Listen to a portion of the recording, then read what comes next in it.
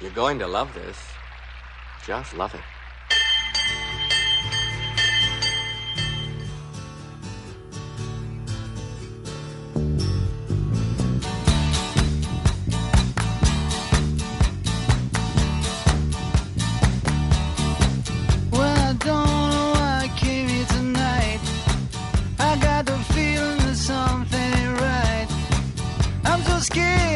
I fall off my chair, and I'm wondering how I'll get down the stairs.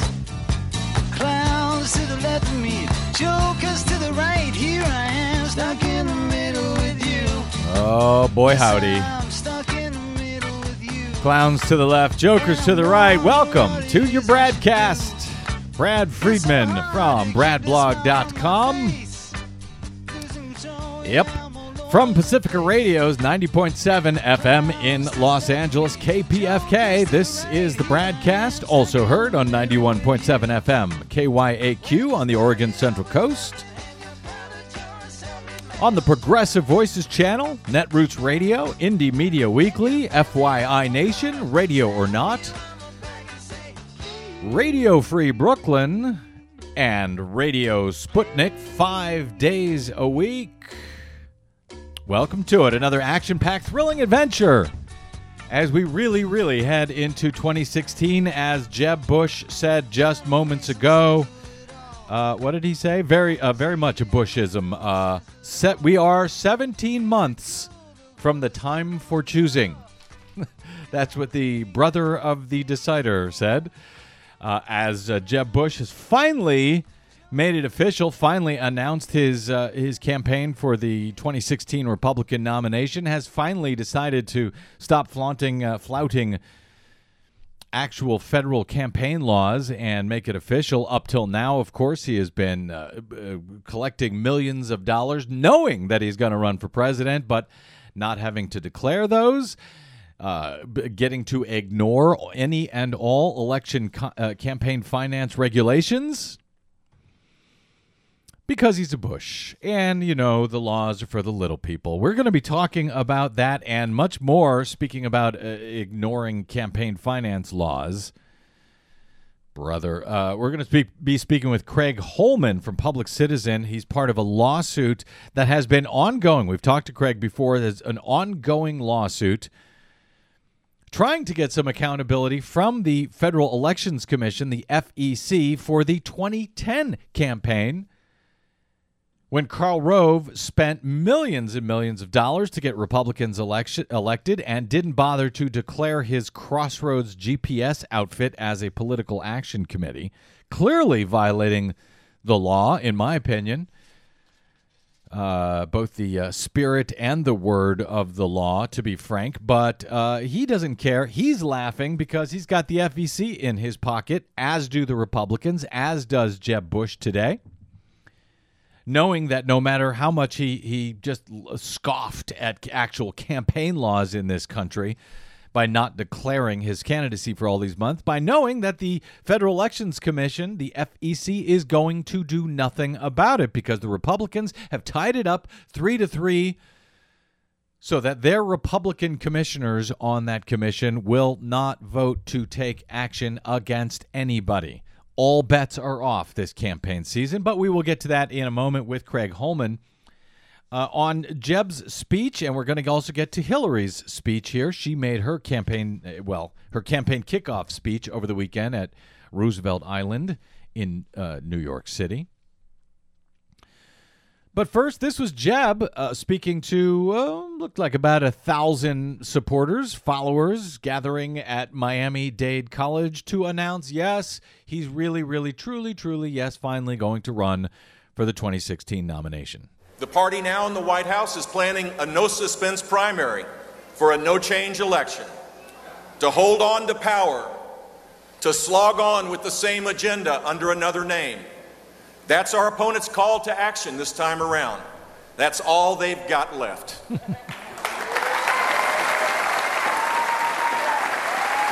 They've offered a progressive agenda that includes everything but progress. What? Really? They're responsible for the slowest economic recovery ever, the biggest debt increases ever, a massive tax increase on the middle class, the relentless buildup of the regulatory state, and the swift, mindless drawdown of a military that was generations in the making. Generations in the destroying under your president. Desi Doyen, I don't see how you can listen to a speech like this today, how anyone, any of his supporters or anybody else can listen to a speech from Jeb Bush and not be thinking about his brother and the damage that his brother George W. did just 8 years ago. I happen to agree with you. I listened to what he says and I'm like, wait a second, do you have amnesia? I mean, seriously, the talking about, the destruction of an army decades in the making with the drawdown from Iraq, which his brother, George W. Bush, signed that treaty that required the troops to be pulled out of Iraq.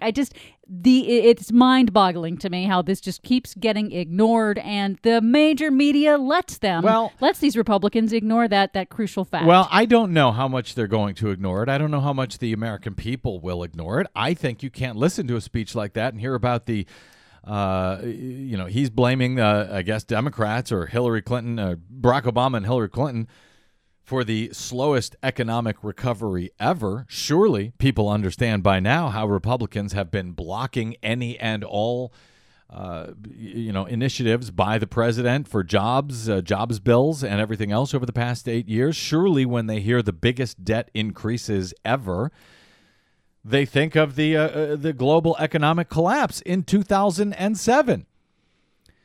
I mean, if there was, the biggest debt increase ever, it's because of the massive amount of spending that was required to keep the global economy from completely collapsing, imploding, closing in on itself, thanks to the policies of George W. Bush and the George W. Bush presidency. And by the way, not just George W. Bush, Bill Clinton, who cleared the way for all of that by doing away with Glass-Steagall years earlier and allowing the investment banks to get into this risky business that crashed the economy under Jeb Bush's brother. How can you not think of that when you hear his remarks?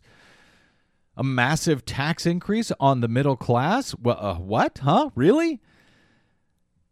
This was after years of a massive tax cut on the wealthy that gutted the middle class, that led to the biggest debt and the biggest deficit.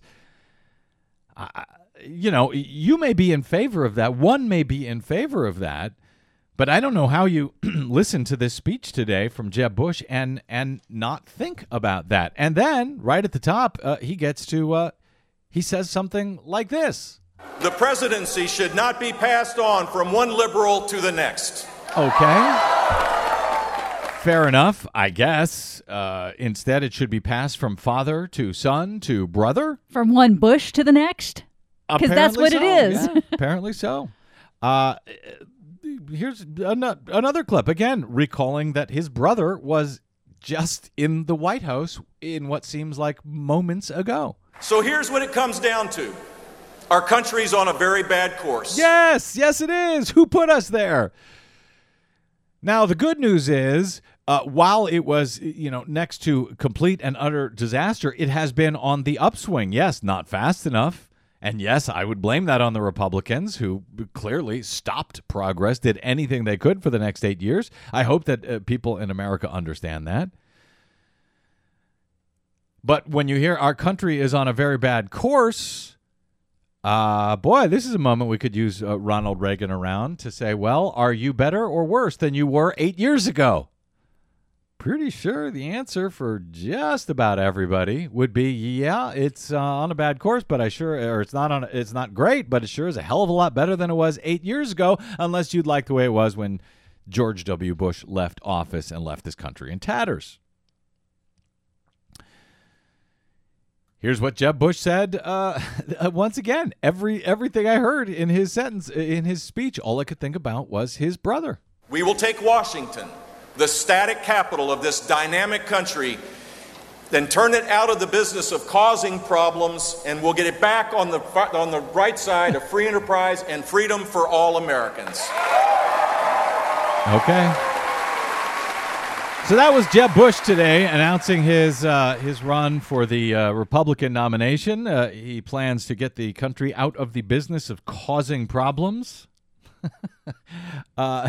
Here was one cryptic sentence. He said, what the IRS, EPA, and entire bureaucracy have done with overregulation. Now, mind you, just mentioning IRS and EPA, those are dog whistles there. What? Oh, the bad government, big IRS, evil, EPA, evil. What the IRS, EPA, and entire bureaucracy have done with overregulation, we can undo by an act of Congress and order of the president. Federal regulation has gone far past the consent of the governed. Really? It is time, and this is the part that was the cryptic part. It is time to start making rules for the rule makers. Do you have any idea what that means? I do not. The only thing I can think of is that it's going to be some sort of requirement of, and I'm just totally making this up, some kind of cost-benefit analysis, because there has been some talk among Republican Party operatives. Well, who are the rule makers? The rule makers would be the agencies that create the rules that sort of protect public health and environment. Reining in the rule makers, the agencies who then have to set the rules for businesses and then have to enforce those rules. Things like, you're not allowed to poison the water. So the EPA, who makes these rules to how corporations should not poison the water, they're out of line. We need some rules for them. Yes. Okay. However, whatever shape that may take, who knows? Right. Yeah. Who knows? Nobody knows, actually. But we will see, I suppose, as the campaign goes on. He did not give a lot of specifics, but that's not unusual in a speech like this, announcing you're running, I guess. Although he did say, when a school is just another dead end, every parent should have the right to send their child to a better school, public, private, or charter. This is something, obviously, Republicans have been doing for a long time, is trying to privatize our school system. So if you'd like a more privatized school system, Jeb Bush may be the man for you. Okay. Well, I'm sure we'll get in more. I guess we'll get in more into what Jeb Bush believes in and what he's calling for in the days ahead.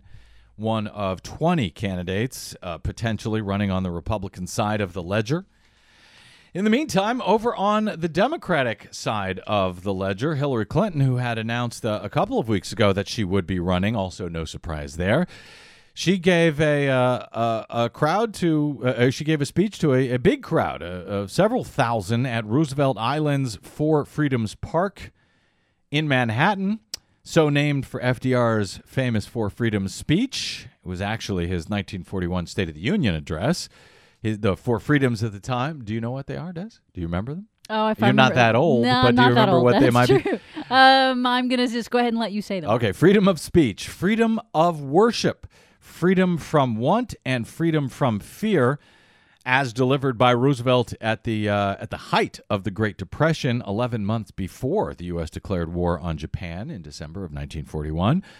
So with that same spirit, said Hillary Clinton, we can win these four fights. And she outlined her four fights as she saw them that she's going to carry out in her candidacy and in her presidency.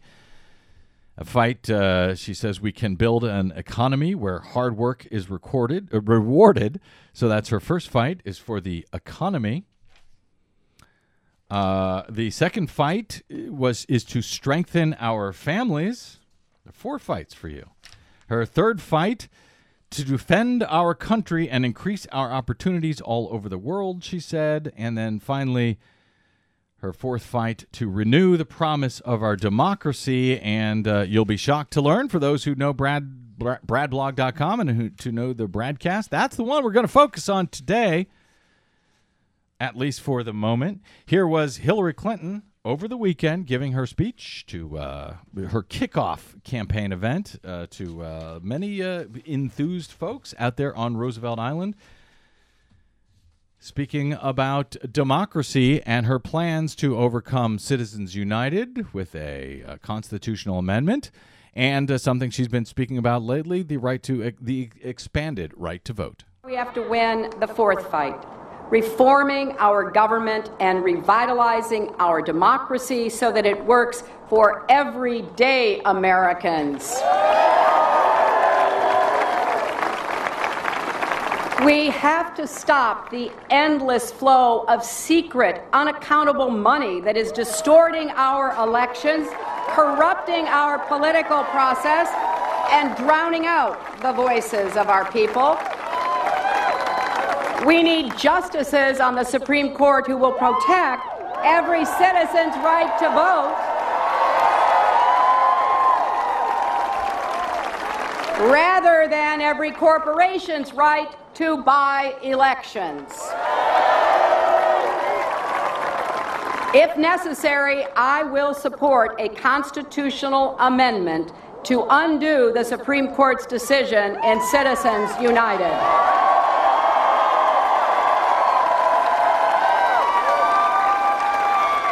I want to make it easier for every citizen to vote. That's why I've proposed universal automatic registration and expanded early voting. I'll fight back against Republican efforts to disempower and disenfranchise young people, poor people, people with disabilities, and people of color. What part of democracy are they afraid of? Oh, yeah. She loves that line. What part of democracy are they afraid of? She also went on to say, actually, in the very next speech, line, and this is something I've been saying for years, it's not enough to go out there and beat the crap out of Republicans.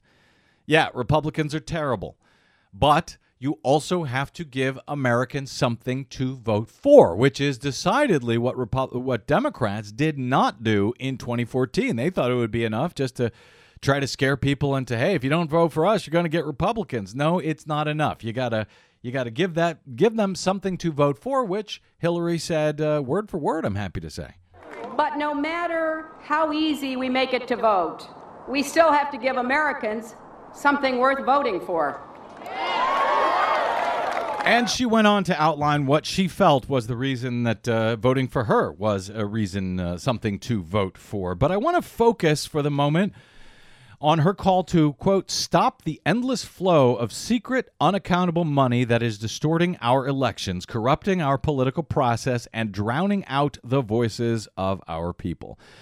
She is, of course, absolutely right. She said she would support, if necessary, a constitutional amendment to undo the Supreme Court's decision in Citizens United.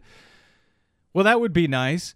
But in fact, even if you undid that decision in Citizens United by the Supreme Court, it still would not stop the endless flow of secret, unaccountable money that is distorting our elections, corrupting our political process, and drowning out the voices of our people. For that, we're going to take a quick break and come back with Craig Holman of Public Citizen to let you know, to give you an update on the case that is trying to actually do that. Yes, there are still campaign finance laws that are on the books and that can be enforced, but if the FEC won't enforce them, no constitutional amendment to overturn Citizens United is going to change that unaccountable flow of money. A quick break, and we are back with Craig Holman on this case against Karl Rove and much more. I'm Brad Friedman. This is your BradCast. Hi, this is U.S. Postal Worker Doug Hughes. I'm the guy who flew the gyrocopter onto the lawn of the U.S. Capitol building to bring attention to the need for campaign finance reform. And you're listening to the BradCast.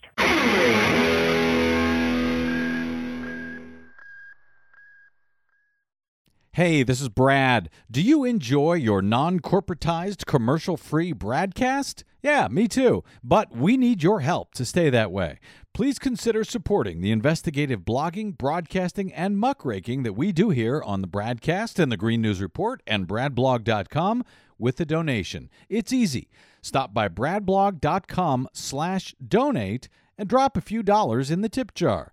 You can make a one-time contribution or an automatic monthly donation of any amount you like. It's easy. It'll take you about 60 seconds, and you'll help me and Desi stay on the air to continue our troublemaking and muckraking without the corporate influence of anyone.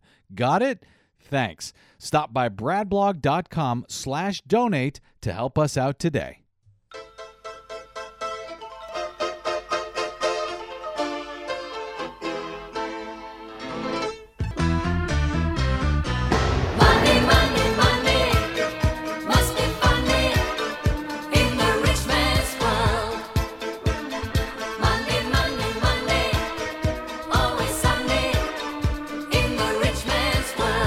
Welcome back to the BradCast. Brad Friedman of BradBlog.com here with you. We were talking in the last segment about Hillary Clinton's speech over the weekend, her introductory rally, I guess we can call it, and her call for an amendment to the U.S. Constitution that would overturn the U.S. Supreme Court's decision in Citizens United. Now, in Citizens United, in theory, and I think this is something that people don't understand about Citizens United, in the Citizens United decision, in theory, the Supreme Court actually contemplated that all of this corporate spending, all of this corporate money in elections wouldn't be a problem because the disclosure of that money would be a check and balance on it. In other words, if some corporation gave a whole lot of money, people would see that and they would say, oh, we don't want to do business with that corporation anymore.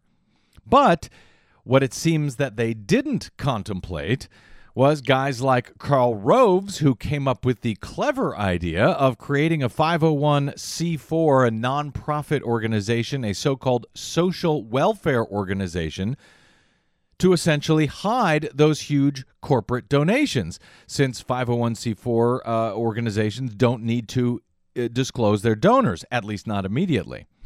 Well, Karl Rove came up with that scheme back in 2010, just after the Supreme Court came out with their Citizens United decision. He figured out a way to hide those donations, and all of a sudden the money started flowing in before the 2010 elections. A complaint was filed by a group called ProtectOurElections.org, and full disclosure, that's an offshoot campaign of VelvetRevolution.us, which is an organization that I helped found.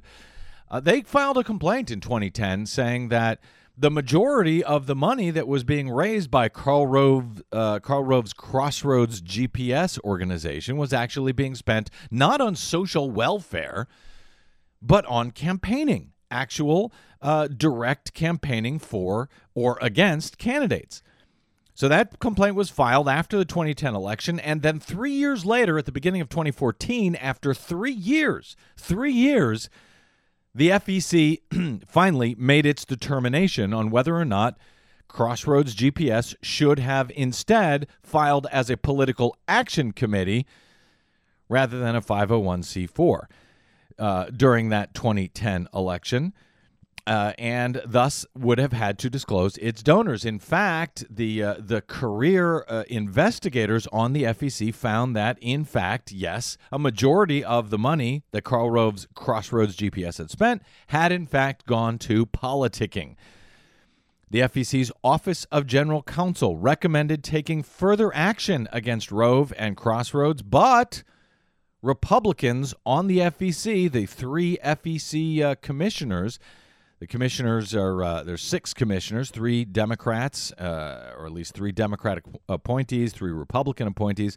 The Republicans blocked them from doing so by voting against any further action against Rove and Crossroads. That left a 3-3 tie, and then when there's a tie on the Federal Elections Commission, nothing happens. The 3-3 tie commission vote meant that no action would be taken in that complaint that was filed by a number of groups, including Public Citizen, Campaign Legal Center, Center for Media and Democracy, and the Protect Our Elections group. Well, with the FEC saying, nope, we're not going to take any further action, case dismissed, there is a right for those groups to sue in court to force the FEC to go back and look at that case. That's where we were back in 2014, and I hate to say it, but I think we're a year and a half later. We are still at that place, although there has been some movement, a little bit of movement in the last couple of weeks in this case. To talk about all of this, I'm going to bring on our friend Craig Holman of publiccitizen.org. He's a government affairs lobbyist for Public Citizen's Congress Watch, which champions consumer interest before the U.S. Congress and serves as a government watchdog. Find more information about them at citizen.org. Craig Holman, sir, welcome back to the BradCast. Glad to be here, Brad. Thanks for inviting me. Sure, my pleasure. Boy, I wish, like I said in the introduction, it's been a year and a half since we had you on the show to talk about this case, and I want to get into some of the details about what Crossroads is alleged to have done. But a year and a half later, we're going on 3 major election cycles since 2010. This thing ain't moving very fast, is it, Craig? It is not moving very fast, but finally it's started picking up a little bit. I want to highlight what the problem is, and you've already addressed this, and that is the fact that the Federal Elections Commission is an entirely dysfunctional agency. It is the most dysfunctional agency on Capitol Hill. And, every time it deadlocks on any kind of vote, that means no decision has been taken. And as a result, we have lost so much when it comes to disclosure of the money in politics, and lost the enforcement of the campaign finance laws itself. You highlighted Citizens United, which is one of the worst decisions the Supreme Court has issued in decades. But it's not the sole problem. Just as big of a problem when it comes to enforcing our campaign finance laws is the Federal Election Commission. When it cannot act and it cannot make a decision, we literally have no cop on the beat when it comes to money in politics. The law is very clear that groups, even Karl Rove's group, Crossroads GPS, any 501c4 or C6 has to disclose their donors if they make expenditures to influence our elections. The law is very clear on that.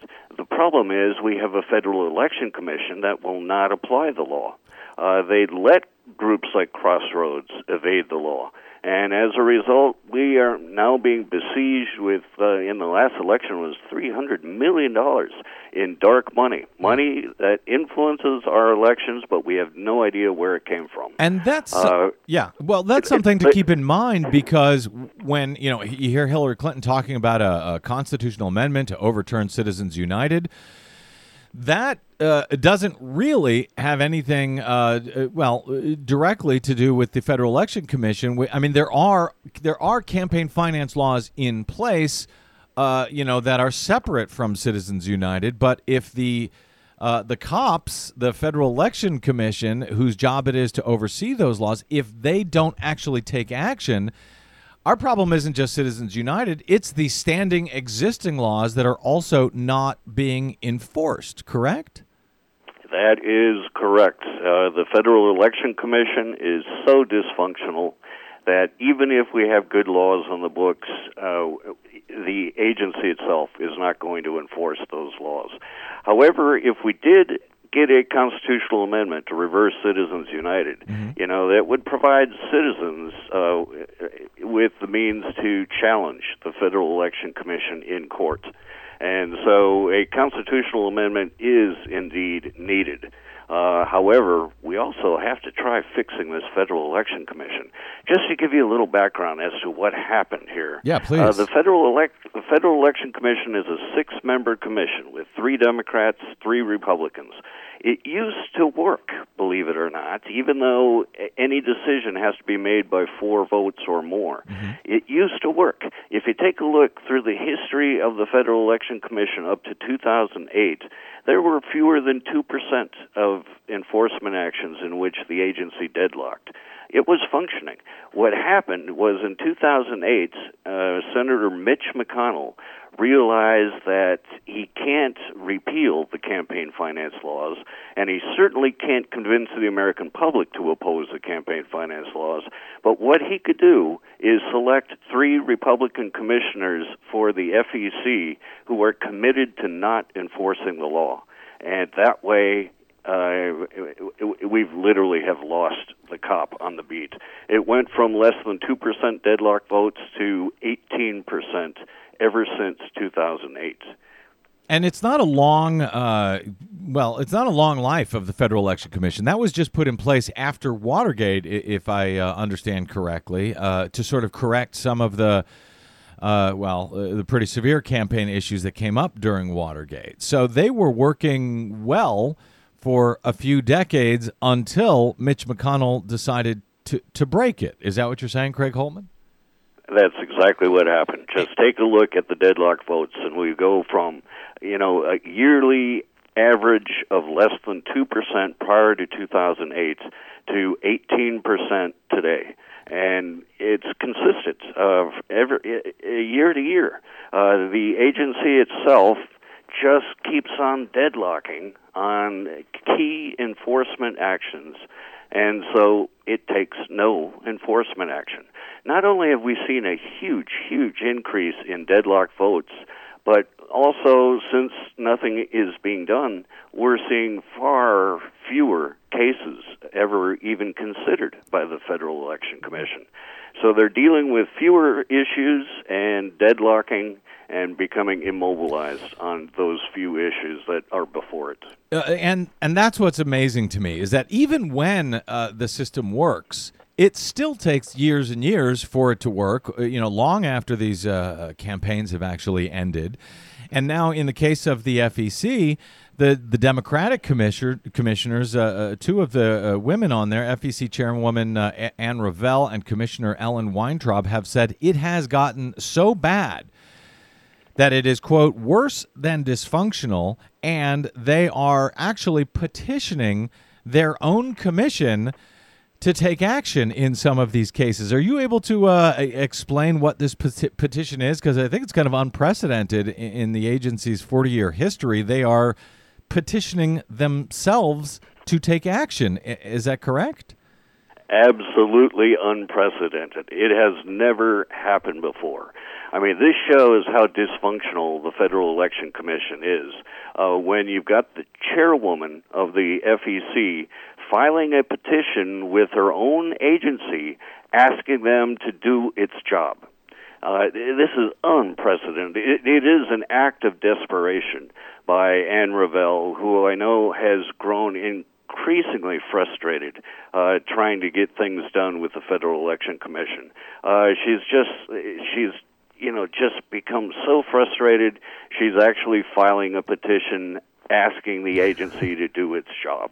And that will come up for a public notice on Thursday, June 18th. And that means that folks can, what happens when something comes up for a public petition like that?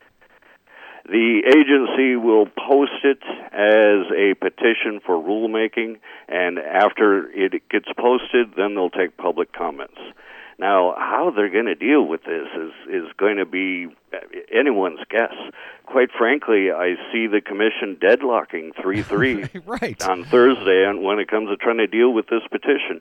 And I don't even know what that's going to mean. So that means they are petitioning themselves. It comes up for discussion and public comment, and then the commissioners vote on it, whether they should take action or not, and we end up with the same deadlock we started with. That is probably going to happen. However, the rules are that the FEC really isn't supposed to reject a petition for rulemaking. So, what's going to happen if they do deadlock on this? I would expect the general counsel to say, well, that doesn't mean we don't get public testimony. It's going to get posted anyway. But it's going to be one interesting meeting Thursday. Go ahead. I also want to emphasize, the irony of this agency that deadlocks on everything. You had brought up the case that we filed in court on Crossroads GPS. Yeah. Literally, the FEC deadlocked on enforcing the law against Karl Rove's Crossroads GPS. Mm-hmm. So we're taking the Federal Election Commission to court for dereliction of duty. Now, the funny thing, and why this case has been delayed for so long, is Karl Rove realized that if we were to win in lower federal district court, the FEC would probably deadlock on appealing the case, which means we would win. So Karl Rove has filed a complaint with the court to intervene in the case so that he could appeal it if we win in lower court. So, that's where we've been stuck. Well, and so let me just review that math because I think it's kind of both confusing and mind-blowing. The complaint is filed with the FEC saying Karl Rove is violating campaign law by spending millions, and I think back in 2010 it was something like back then it was chump change. I think it was $20 million or something in 2010. Craig, you can correct me if I'm wrong. The majority of which he raised, and then the majority of which was spent on campaigning illegally, as found by the FEC's Inspector General.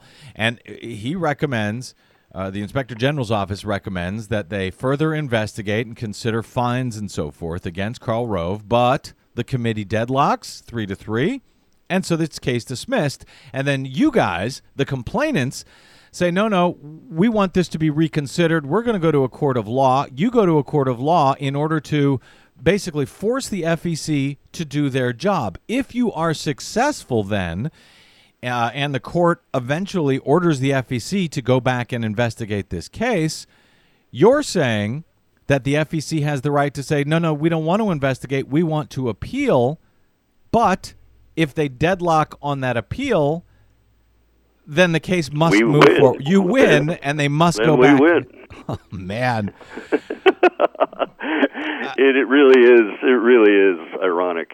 You know, on the Crossroads case itself, too, when we filed our complaint in court, two of the commissioners, Ann Revelle again and Ellen Weintraub, voted for the FEC not to even defend itself. However, four of the commissioners said, okay, we're going to do this. Because they did not agree that the FEC should defend itself. They thought the FEC, that you guys were right and that there should be an investigation. That's right, and the rationale that Revelle used is actually sound rationale. She argued that since the FEC deadlocked on the Crossroads case, no decision actually has been made. And so if there was no decision, there's no need to try to defend itself in courts. And that's where... yeah, go ahead. Yeah, however, Revelle did not carry the day. And then that's where Karl Rove steps in and says, hey, the FEC is half-heartedly defending itself in this case. We need to jump in. As a matter of fact, the judge in the case in this U.S. Court of Appeals just a week or so ago, Judge Janice Rogers Brown, who wrote the decision, said, she quoted Aesop. She said, Aesop, an ancient Greek famous for his fables, once wrote, "A doubtful friend is worse than a certain enemy. Recognizing that doubtful friends may provide dubious representation, we have often concluded that governmental entities do not adequately represent the interests of aspiring interveners, and the same holds true in this case. Therefore, the district court erred when it denied Crossroads' right to intervene as of right." In other words, Crossroads now gets to come in and essentially defend the FEC for them because the court feels that the FEC won't adequately defend itself in this case, correct? That is correct. And so now Karl Rove and Crossroads have filed as interveners, so the case resumes. Probably we're going to have oral arguments in about a month or so before the federal district court. And we'll see where it goes from there. And this, underscoring the amount of years this takes, before I get to that, just pointing out, we've been talking on this program the last couple of weeks about Jeb Bush, who's running around raising huge sums of money and not declaring himself as a candidate. Clearly, he's a candidate. Clearly, he's raising money. Clearly, in not declaring as a candidate and therefore not disclosing all of the, who's giving him these millions of dollars, he is violating the election law. But it seems like he knows, and the other candidates, Scott Walker is doing this as well.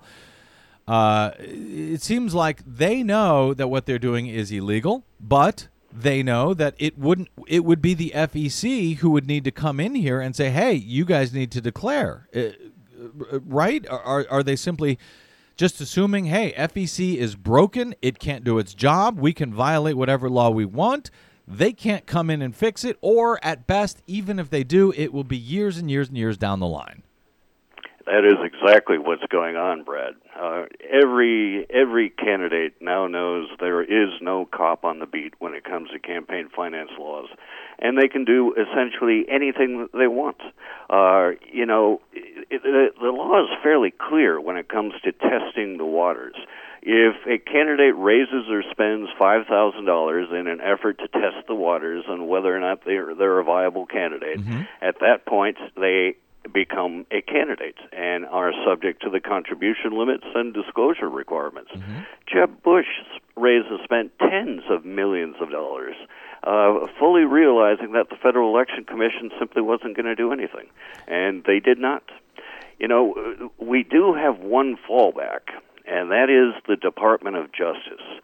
The Department of Justice can take over these cases if it becomes criminal in nature.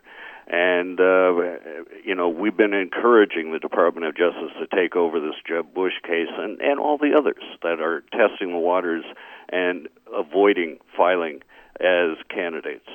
The Department of Justice has stepped in on one case that was just recently resolved, the Tyler Harbor coordination case, where this was the campaign manager for a candidate and simultaneously set up a super PAC for the same candidate.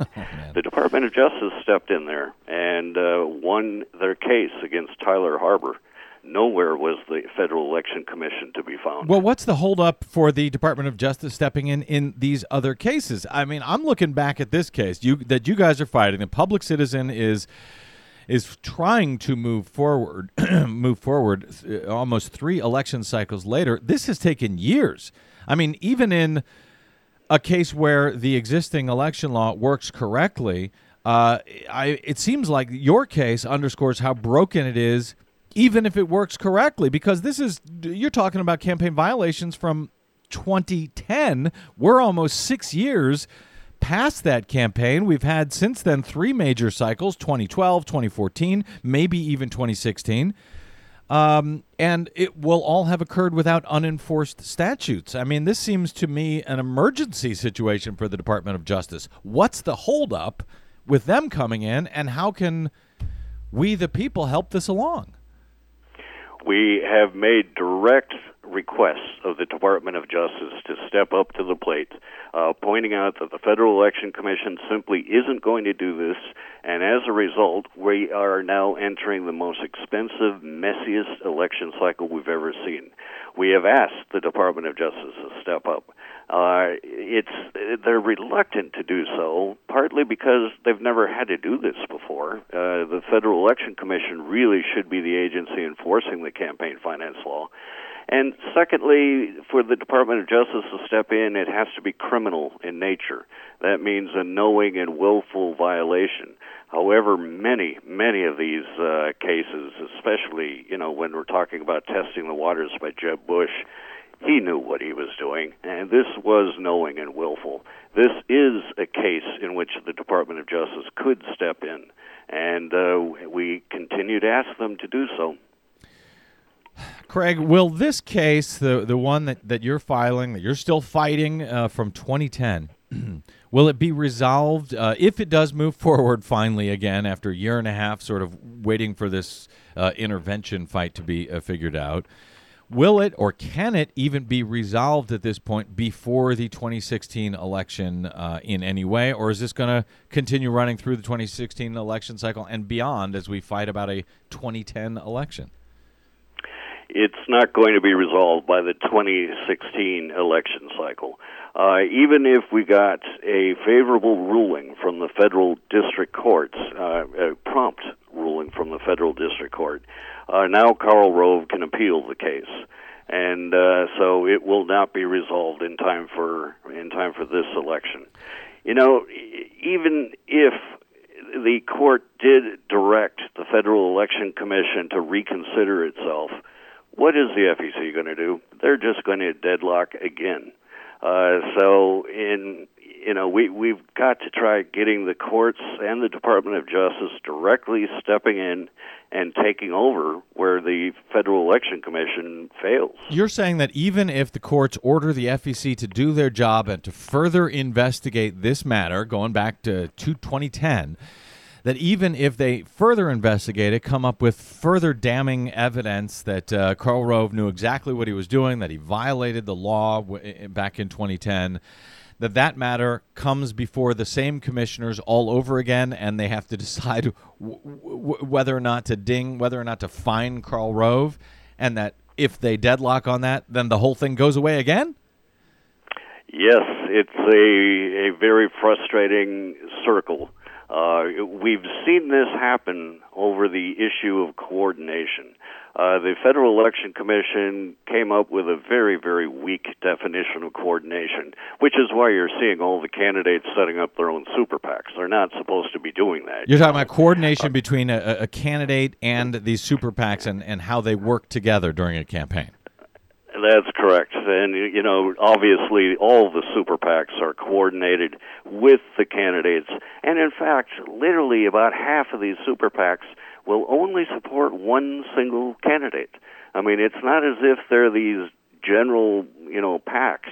They're set up by a candidate, and they support that candidate, and they're closely coordinated. Because the FEC came up with such a weak definition of coordination, they have been sued twice, where the federal district court has twice sent it back to the FEC saying, come up with a better definition of coordination. And we're still stuck in that spiral. We've got to have the courts take over. When it comes to like Crossroads GPS, I really don't want the court to direct the FEC to reconsider. I want the court stepping in and saying Crossroads GPS is a political committee and therefore must register. Is there a way that can happen? Can the courts do that? The court could do that, but, it isn't something the courts are inclined to do. They tend to defer to administrative agencies to do the right thing. But if we can impress upon the courts that this Federal Election Commission is incapable, perhaps the court can just step in on its own.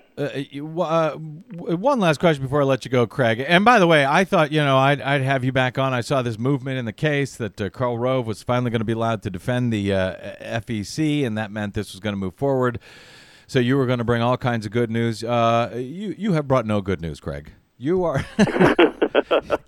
I'm sorry, Brad, but, right now in the 2016 elections, nothing's going to save us in the 2016 elections, but perhaps afterwards we can fix this mess. One question that I'm going to have for you here before I let you go.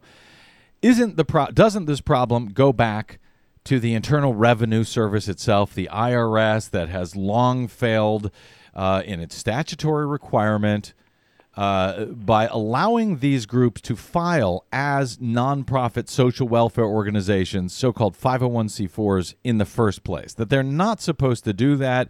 These social welfare groups that get to hide their donors for a while, they are supposed to, according to the law, they are supposed to exclusively exist for social welfare purposes, versus what the IRS has come to regard as primarily exist for social welfare. Therefore, if they do a little social welfare and they do a lot of campaigning, that's fine. I mean, doesn't the problem come back to the actual tax law? They found this way to hide these donors inside the IRS tax law.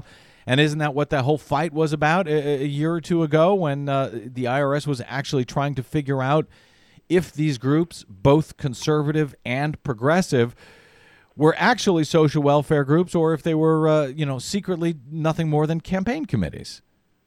That is part of the problem.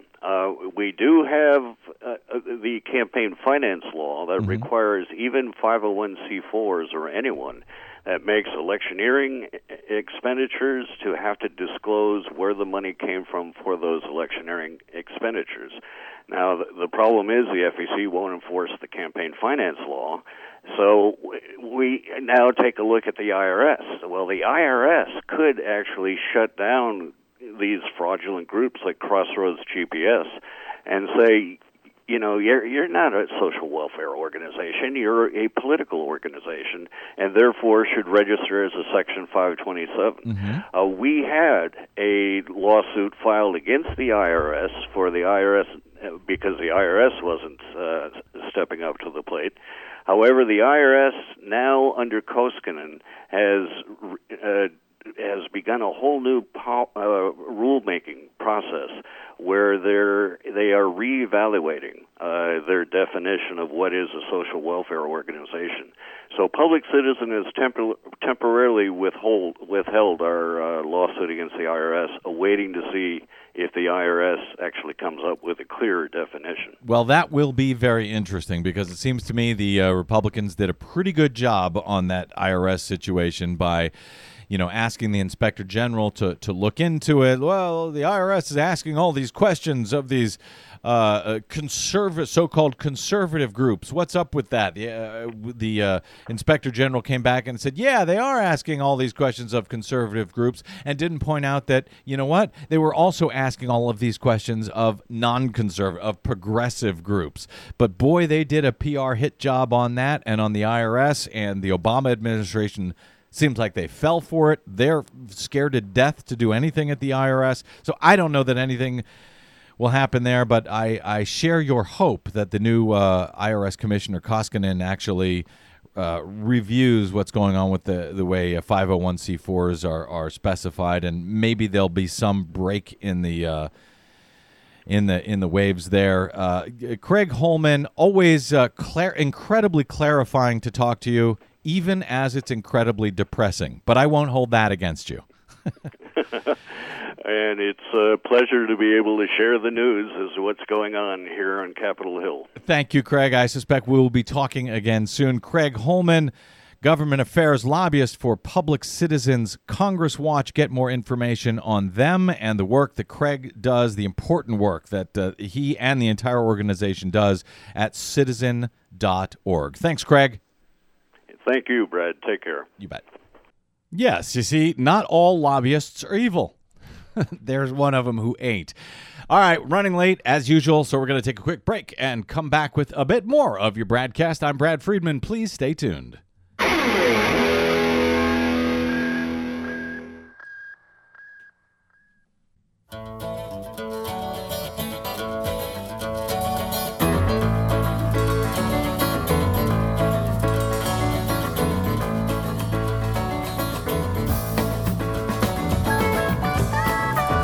Welcome back to the BradCast. Brad Friedman from bradblog.com. My thanks again to Craig Holman of Public Citizen. And just so that Democrats are by no means all clear in this fight at the FEC, this mess that we have going on at the FEC. I want to point out one of those commissioners. So what Mitch McConnell did back in 2008 was basically he stacked the FEC not with election commissioners that would actually enforce the law, but election commissioners that he knew on the Republican side would basically allow them to get away with anything they wanted to, as we've discussed over the past few minutes with Craig Holman. But Democrats have a part in this as well. One of those commissioners is a woman by the name of Caroline, I'm not even sure how you say it, Caroline Hunter. She's one of the 3 FEC commissioners. Just to give you an idea of who these Republicans are, she's a GOP operative. She was a Bush-appointed Republican commissioner she was appointed to the FEC by Bush, but before that, she was on the Elections Assistance Commission. How did she get to be on the Elections Commission Assistance? Well, Elections Assistance Commission, this goes back to 2007, I believe it was, 2007. Guy by the name of Hans von Spakovsky had been recess appointed by George W. Bush to the FEC, to the Federal Elections Commission. And Barack Obama at the time, when he was a senator, and Senator Russ Feingold at the time said, no, you can't reappoint Hans von Spakovsky. He's a GOP operative on the Federal Elections Commission. He's the guy who used to be an operative inside the DOJ. He's the guy who allowed the very first photo ID voting restriction to go into effect in places like Georgia and Indiana, even though the career attorneys at the Department of Justice said this would have a discriminatory effect on minority voters. But George W. Bush just waited until Congress was out of session, appointed Hans von Spakovsky, this operative, and then when it came time to permanently put Hans on there and have Congress vote in favor of him, Barack Obama said no, and they blocked it, Obama and Feingold. So good for them for doing so. But what they did was eventually allowed, as a deal, okay, we'll withdraw our objections against Hans von Spakovsky, and this will allow Caroline Hunter to go through. Now, when Caroline Hunter was allowed onto the FEC, it was by unanimous consent. There was no vote. There was, no hearings of this woman under Senator Dianne Feinstein when she oversaw the relevant committee. It was a deal. Instead of Hans von Spakovsky, we'll let people like Hunter go in, and nobody vetted her, even though she is the one who defended the RNC's attempt to use a list of over 23,000 names for challenges against voters in the 2004 presidential election in Ohio. That's right. She was one of the women involved with the RNC who was keeping people from voting, who was planning on challenging people at the polls in 2004, the infamous caging list that our friend Greg Palast helped get out there and publicize. Caroline Hunter was part of that effort. And instead of blocking her as well, the Democrats took their victory. They said, okay, Hans von Spakovsky, he's not going to go on, so we'll allow anyone else you want. And that's what they did. And they basically allowed these three commissioners who sit there today and who block all enforcement of federal campaign finance laws. This stuff matters. This happened years ago. The Democrats looked the other way, let it happen in a deal, didn't fight, and this is what we got. This mess that started at least as long as 2010 and continues today, right now in 2016, with nobody at the FEC willing to enforce campaign finance laws. So, Republicans did it, but Democrats allowed it. All right, we got to get out. My thanks today, as always, to Desi Doyen, our producer, to Cynthia Cohn, our booking goddess, and to my guest, Craig Holman of Public Citizen. Check out their work at citizen.org. If you missed any portion of today's program, you can, as always, download it at bradblog.com and at iTunes and elsewhere. We'll be back with you, same Brad time, same Brad channel tomorrow. Until then, find me on the Twitters and the Facebook at The Brad Blog and, of course, at bradblog.com. I'm Brad Friedman. Good luck, world.